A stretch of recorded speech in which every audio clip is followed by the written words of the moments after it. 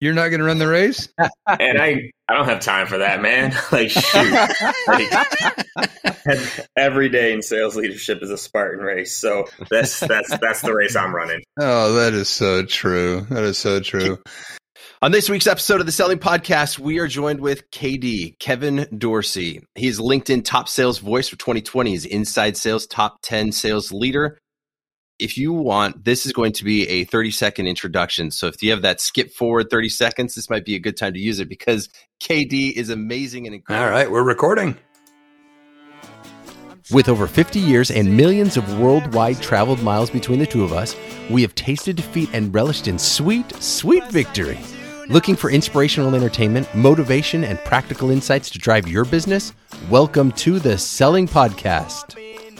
You can see him on LinkedIn, Modern Sales Top 100 Global Sales Leader. He's a mentor at 500 startups, helping mentor early stage founders and how to get sales and sales right away. He's currently the VP of Inside Sales at Patient Pop. Patient Pop is the only all-in-one practice growth solution. If you're in the medical field, please check out Patient Pop. KD, welcome to the Selling Podcast. Let's go, y'all. Long time coming. I feel like I might have made it. Do I get to add this to my LinkedIn title now? Yeah, absolutely. On the Selling Podcast. Let's do this. I'm ready. Let's go. We're so honored to have you here. It's a pleasure. Hell yeah. No, I'm excited to be here. We have several questions, and our listeners, if you you likely know who KD is. You've likely seen him on LinkedIn. You've probably already likely heard him on another podcast, as I have heard him on several other podcasts as well. Many different keys. One thing that I want to start with because it's just nagging at me, and it's nagging at me because my wife constantly hits on it, tone. How to use tone in selling. KD, I struggle. I struggle all the time. I struggle at home. I struggle hearing my own tone. I struggle at work, hearing tone with coworkers and with clients. How does tone play into the sales, and how can I help change my tone? So, tone is everything, especially as we have moved, into a more remote selling, right? Like they've studied this before, right? I think in person, what is it? Like 7% of the meaning of the word is the word. I think it's like 50-some% is your tone, and the rest is body language, right? Mm-hmm. Well, when you can't see body language, that means it all shifts over to tone, right? 90-some% of the meaning of the word comes from the tone that you are using, and people aren't intentional about their tone. It's actually not that hard to do. It's just like intention. So like when I hear you say you struggle, maybe, but have you actually tried? There's a difference, right? Where it's like, have you really tried to say, like, hey, here is the tone that I want to convey. And more importantly, the emotion I want to convey to the person I'm talking to, right? So right now, if I wanted y'all to think what I'm about to say is serious, bring my tone down just a little bit. Okay, so Scott, seriously though, man, we need to talk about this, right? If I wanted to get you excited, say, yo, okay, seriously though, man, like what I'm about to share with you, I'm telling you, has worked before and again and again. Your tone is what drives the emotion of the person you're talking to. And very often people are so focused on what they're saying and not how they're saying it. Whereas like in my scripts, in the trainings with my team, like literally it's labeled this tone, this section, right? Like this is the tonality we should be using at this point in the call, right? And it does work because that's how we are as humans. Imagine if you watched a movie and there was the same tone the whole time. Be like watching My Life Story. Monotone Mike. Yeah. Monotone Mike. That would be the title. And they're also, by the way, so to this, there are times when you should be monotone. Let's do this real quick. Think about this. When should you be monotone in a sales process? Let's see if y'all can catch this. When should you have a boring tonality? I unfortunately listened, and you shared this in a previous podcast. So, Mike, I'll let you go first before I try to give my answer. My guess is when you're addressing controversial issues or price. But I could be way off there. So not on price. Price, you actually want to be confident, right? You don't want, because price is sensitive. When you're talking about the competition. Okay. Because what type of emotion do you want your prospect to have when talking about competition? Oh, yeah. No, I've heard of them. I mean, they've been around for a while. It's nothing like too special. I got nothing bad to say about them. I think they do this thing over here, right? Like you just bring down your tone there when you're describing, right? It's like tone is so important. This is why I'm such a believer in scripts too. It's like every movie you've ever watched, show you've ever watched, any song you've ever heard, scripted. It's the artist that brings it alive, right? So tone is everything. It's just being intentional. So Scott, the way that you can improve your tone faster is not about improving your tone. It's about improving the question you ask. How do I want the person I'm talking to feel? That will drive your tone, right? A lot of times coaches and managers, when they give feedback on tone, they're saying, you just need to be more energetic. That's not actually generally what you always, it's not more energy. That's not the solution to everything, right? Mm-hmm. How do you want to make the other person feel? That's the key, and that will help drive your tone. I love that insight. That takes practice. That's me in front of a mirror working what I'm doing. And we'll talk more about this, I absolutely know, in the next several minutes. But when you take it like, when we look at tone and talking about your competitor, you're not suggesting anything. We're not, tearing them down. We're not doing anything other than simply bringing in a neutral tone. And that's it.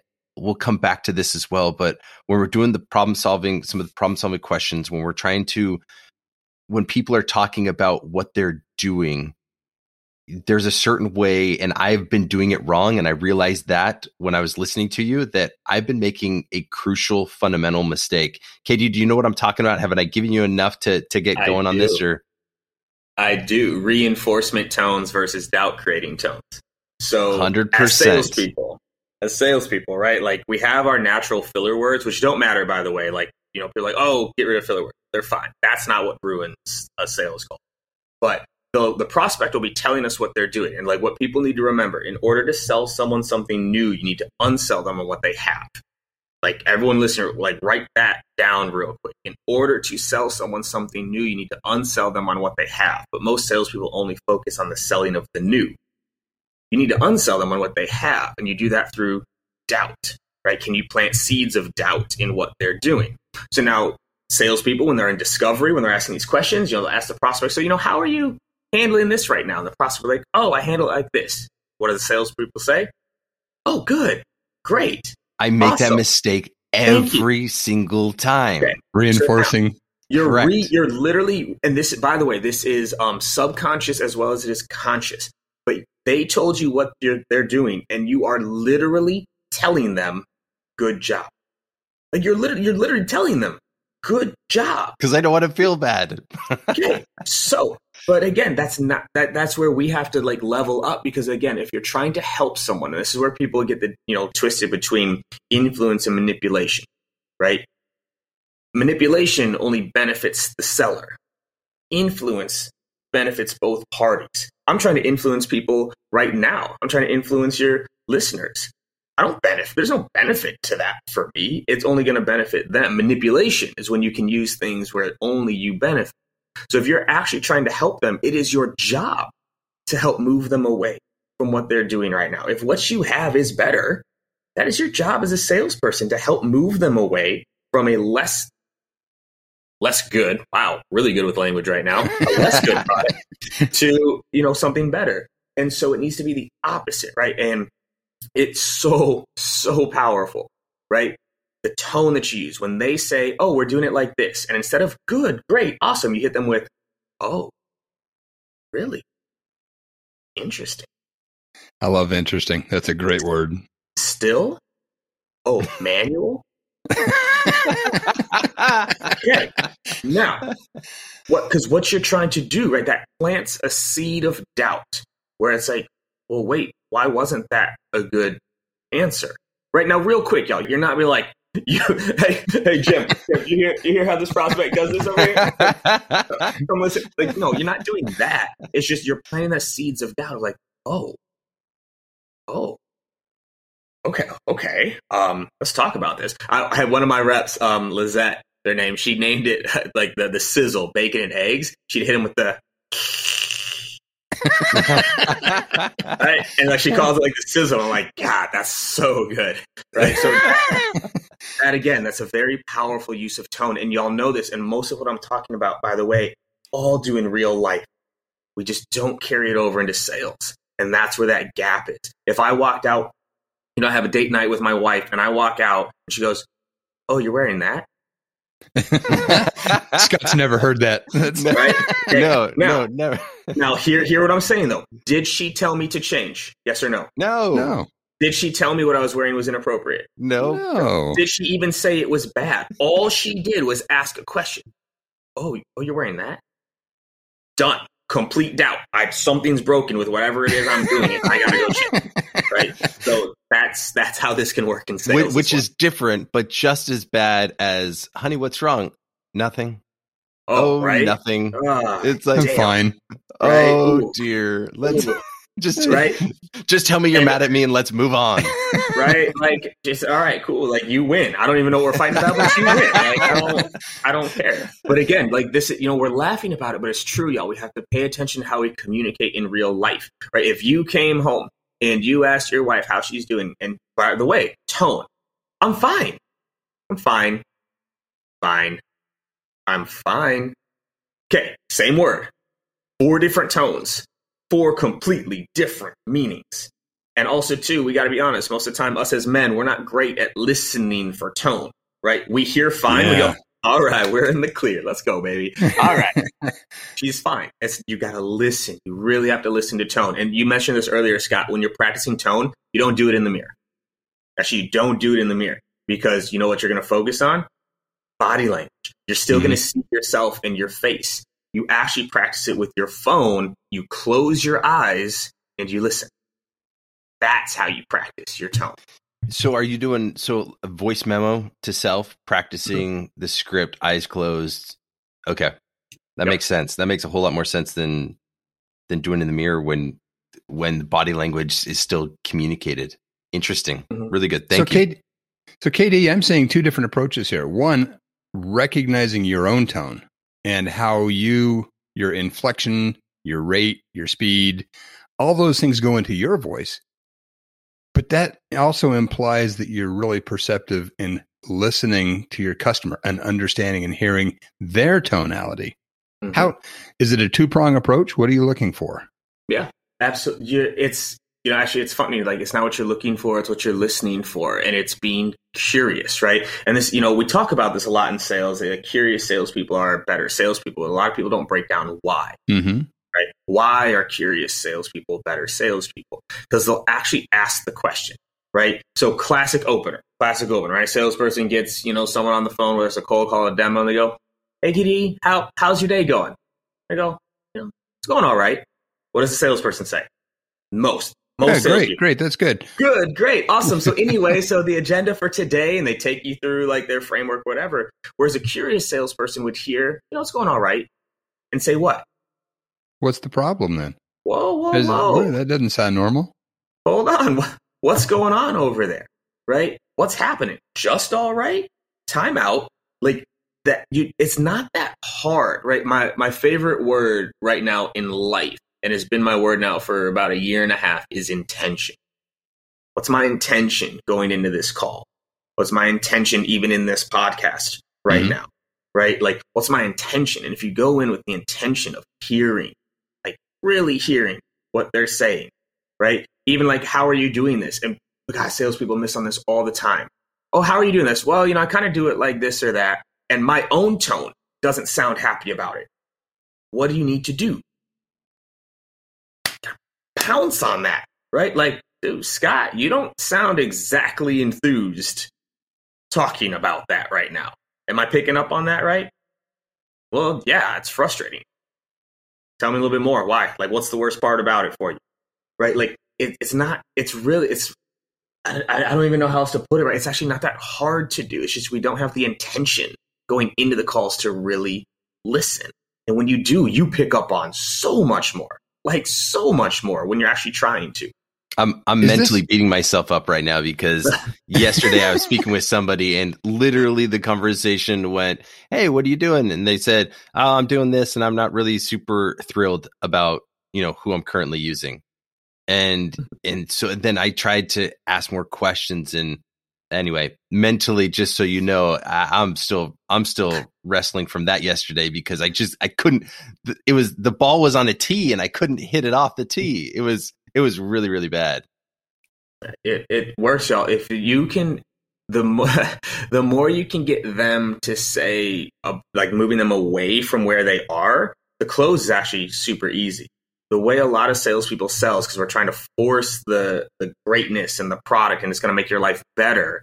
Whereas if you can create dissatisfaction in the now, selling them something new is really easy, right? Like if you have a flat tire, do I need to sell you on a new tire? like if you rolled up in some hoopty and you've got a tire completely blown out and you show up to Firestone Tires, do I need to take you through discovery? Do I need to take you through? Like, no, it's like you got a busted tire.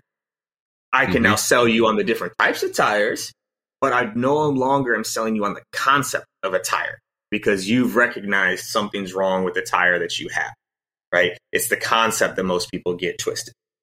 Mike, this goes, sorry, Mike, I've cut you off twice and I really apologize. This goes back to what we spoke about many weeks ago, Mike, you and I, when we're talking about it's easier to sell the now than selling the future. And how do we bring the future back into the current present state? And, what Katie's talking about here is creating that dissatisfaction, the future dissatisfaction, bringing it into the now. The FUD, fear, uncertainty, and doubt. So one of the questions I have, Katie, is this something that's inherent in a lot of people where you find people that just excel naturally at this, or is this a developed skill? It's definitely both. Right. So there are very few skills in life that I don't think can be developed. Right. There are some people that have tendency. My old football coach would probably disagree with that because he told me that I was never going. Right. So the beauty is, truthfully, and, I did talk about growth mindset and fixed mindset, whatever else. There is not a skill on this planet that with the right amount of time and resources and instruction that I don't think I could learn. And I think that's for all of us. Time, resources, and instructions. That is very important. But you can learn anything. You can learn how to be curious. You can learn how to be a better listener. You can learn how to be more strategic. You can learn body language. You can learn tonal inflections. You can learn these things with the proper instruction, enough time, and the resources to do so. Now, are there people, right, that wake up and they have, through nature or nurture, a natural inclination to pick up on subtleties in language? Yeah, of course, right? They have a bias towards it, but it doesn't mean someone else can't learn it, right? And so it's through the instruction, right? So even when I work with my reps or my managers, I'll pause them on tone. I'll pause them and say, hold up, what did you hear? Listen to this again real quick. Not what they said. What did you hear? What was my tone in this role play, right? And if you can teach people, you can teach them to pick up on these things, right? And just most managers and coaches don't focus on that at all, right? So are there people that are more naturally inclined? Yes, I believe one of the reasons why I'm more naturally inclined, I moved around a lot as a child. I was in different schools all the time. I had to make friends very quickly, head on a swivel type environments. You learn to pick up on subtleties. You learn to pick up on nuances. You learn okay, wait a minute, that's different. Why is that different? Something else is different, right? Like that's, I think, how it helped me get here. But then I've been able to teach other people how to do this. And boy, it's like a light bulb goes off when people really start to be in the moment and hear what's happening. Oh man, sales it's so much more fun because now you're playing chess instead of checkers. And I love that. I love playing chess in this. Like the close to me is the least exciting part of the sale for me. Interesting. It is. Like I love the 0 to 99. I like to know that I have you 4 steps before you know I have you. I like to know I'm 3 steps ahead. I'm asking this question now to set up a question 3 days from now that you don't even know is coming. That chess. Oh, I like it. That's what I love. That's what I love. Katie, before we talk about the problem solving questions, I've heard it and I love it, and I would imagine most of our listeners have, but just in case somebody hasn't, could you do your close for us, if you please? the might exactly. make sense. Yeah. Yep. So okay. So I call it like the Scooby-Doo tone, right? But it's and I'm realizing unfortunately more and more like no one knows what Scooby-Doo is. So I got to come up with a new. We're so dated. I don't know what their shows were, right? So I was just on a webinar last week and They're like, what's Scooby-Doo? I'm like, all right, you're fired. You don't even work for me. You're fired. So the Scooby-Doo tone, it's actually called a tonal amplification, right? It's a build up through your tone, right? And so people listening will understand what I mean as I go through. So the close sounds something like this. It's like, well, Mike, I mean, this might make sense. I mean, you're struggling with X right now, and your team is really struggling with Y, and that's causing ABC for your business right now. Like we solve that by X, Y, and Z to help you finally get A, B, and C. I mean, I can't be the only one that thinks this is the right thing to do. Like, let's get you started. When do you want to get this going? And it's this one, you're piecing it together, right? It also builds up. You're like, okay, all right. Because now, by the way, that descriptive language, what is it taking the buyer through? When I'm talking about all of that, what was most of the close about?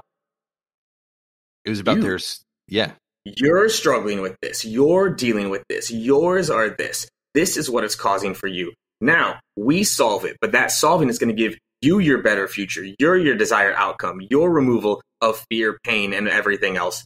And it's this buildup. Whereas how do most salespeople sound when they ask for the close? Which, by the way, most salespeople don't even ask for the close. This is another thing, right? They put the pressure of the decision on the buyer.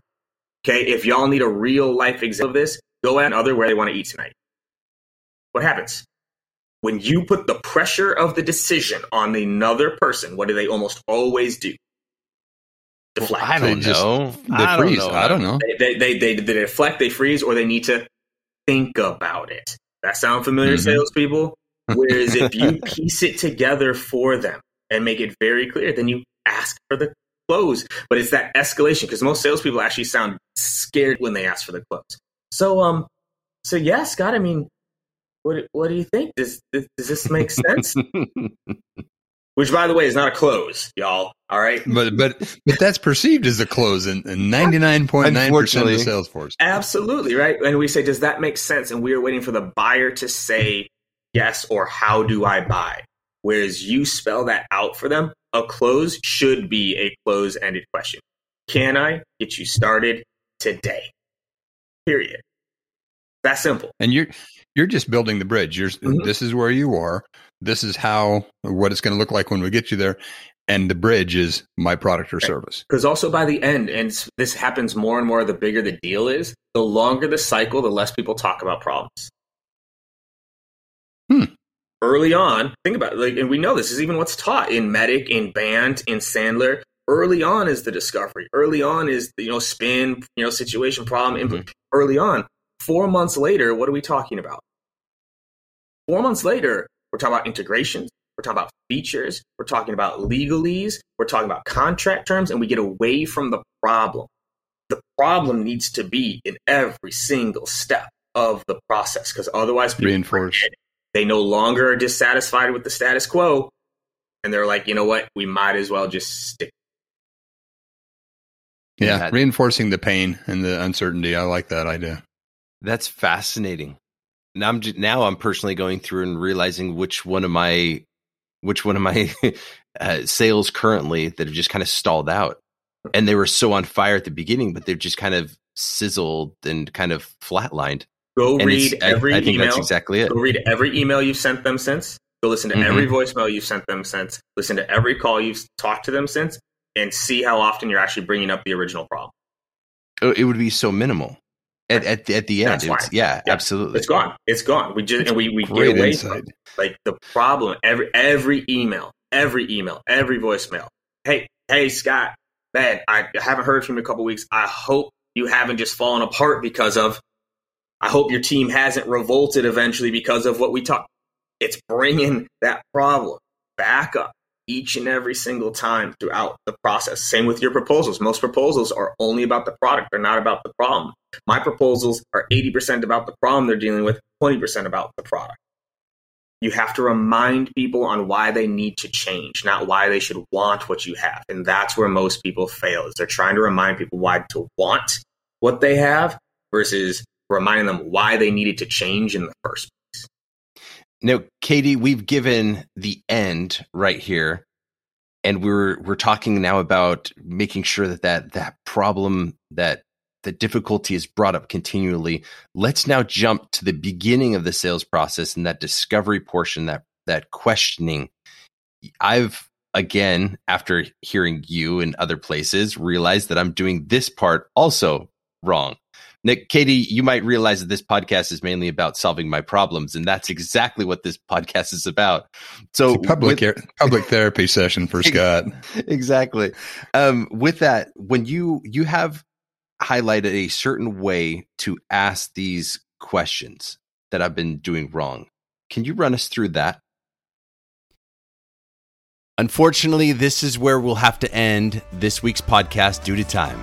But don't worry, Katie's greatness is again next week as we continue to talk about these problem questions, how we can do them better. Until next week, where we pick up again with KD, thanks again for tuning in to this week's episode of the Selling Podcast. In other words, we want to sum up your entire life in 30 minutes. Let's go. I don't even know if it's worth the 30 minutes. I could probably do it in 10 to 15 and we can get some time back. So let's rock, y'all. We can do this.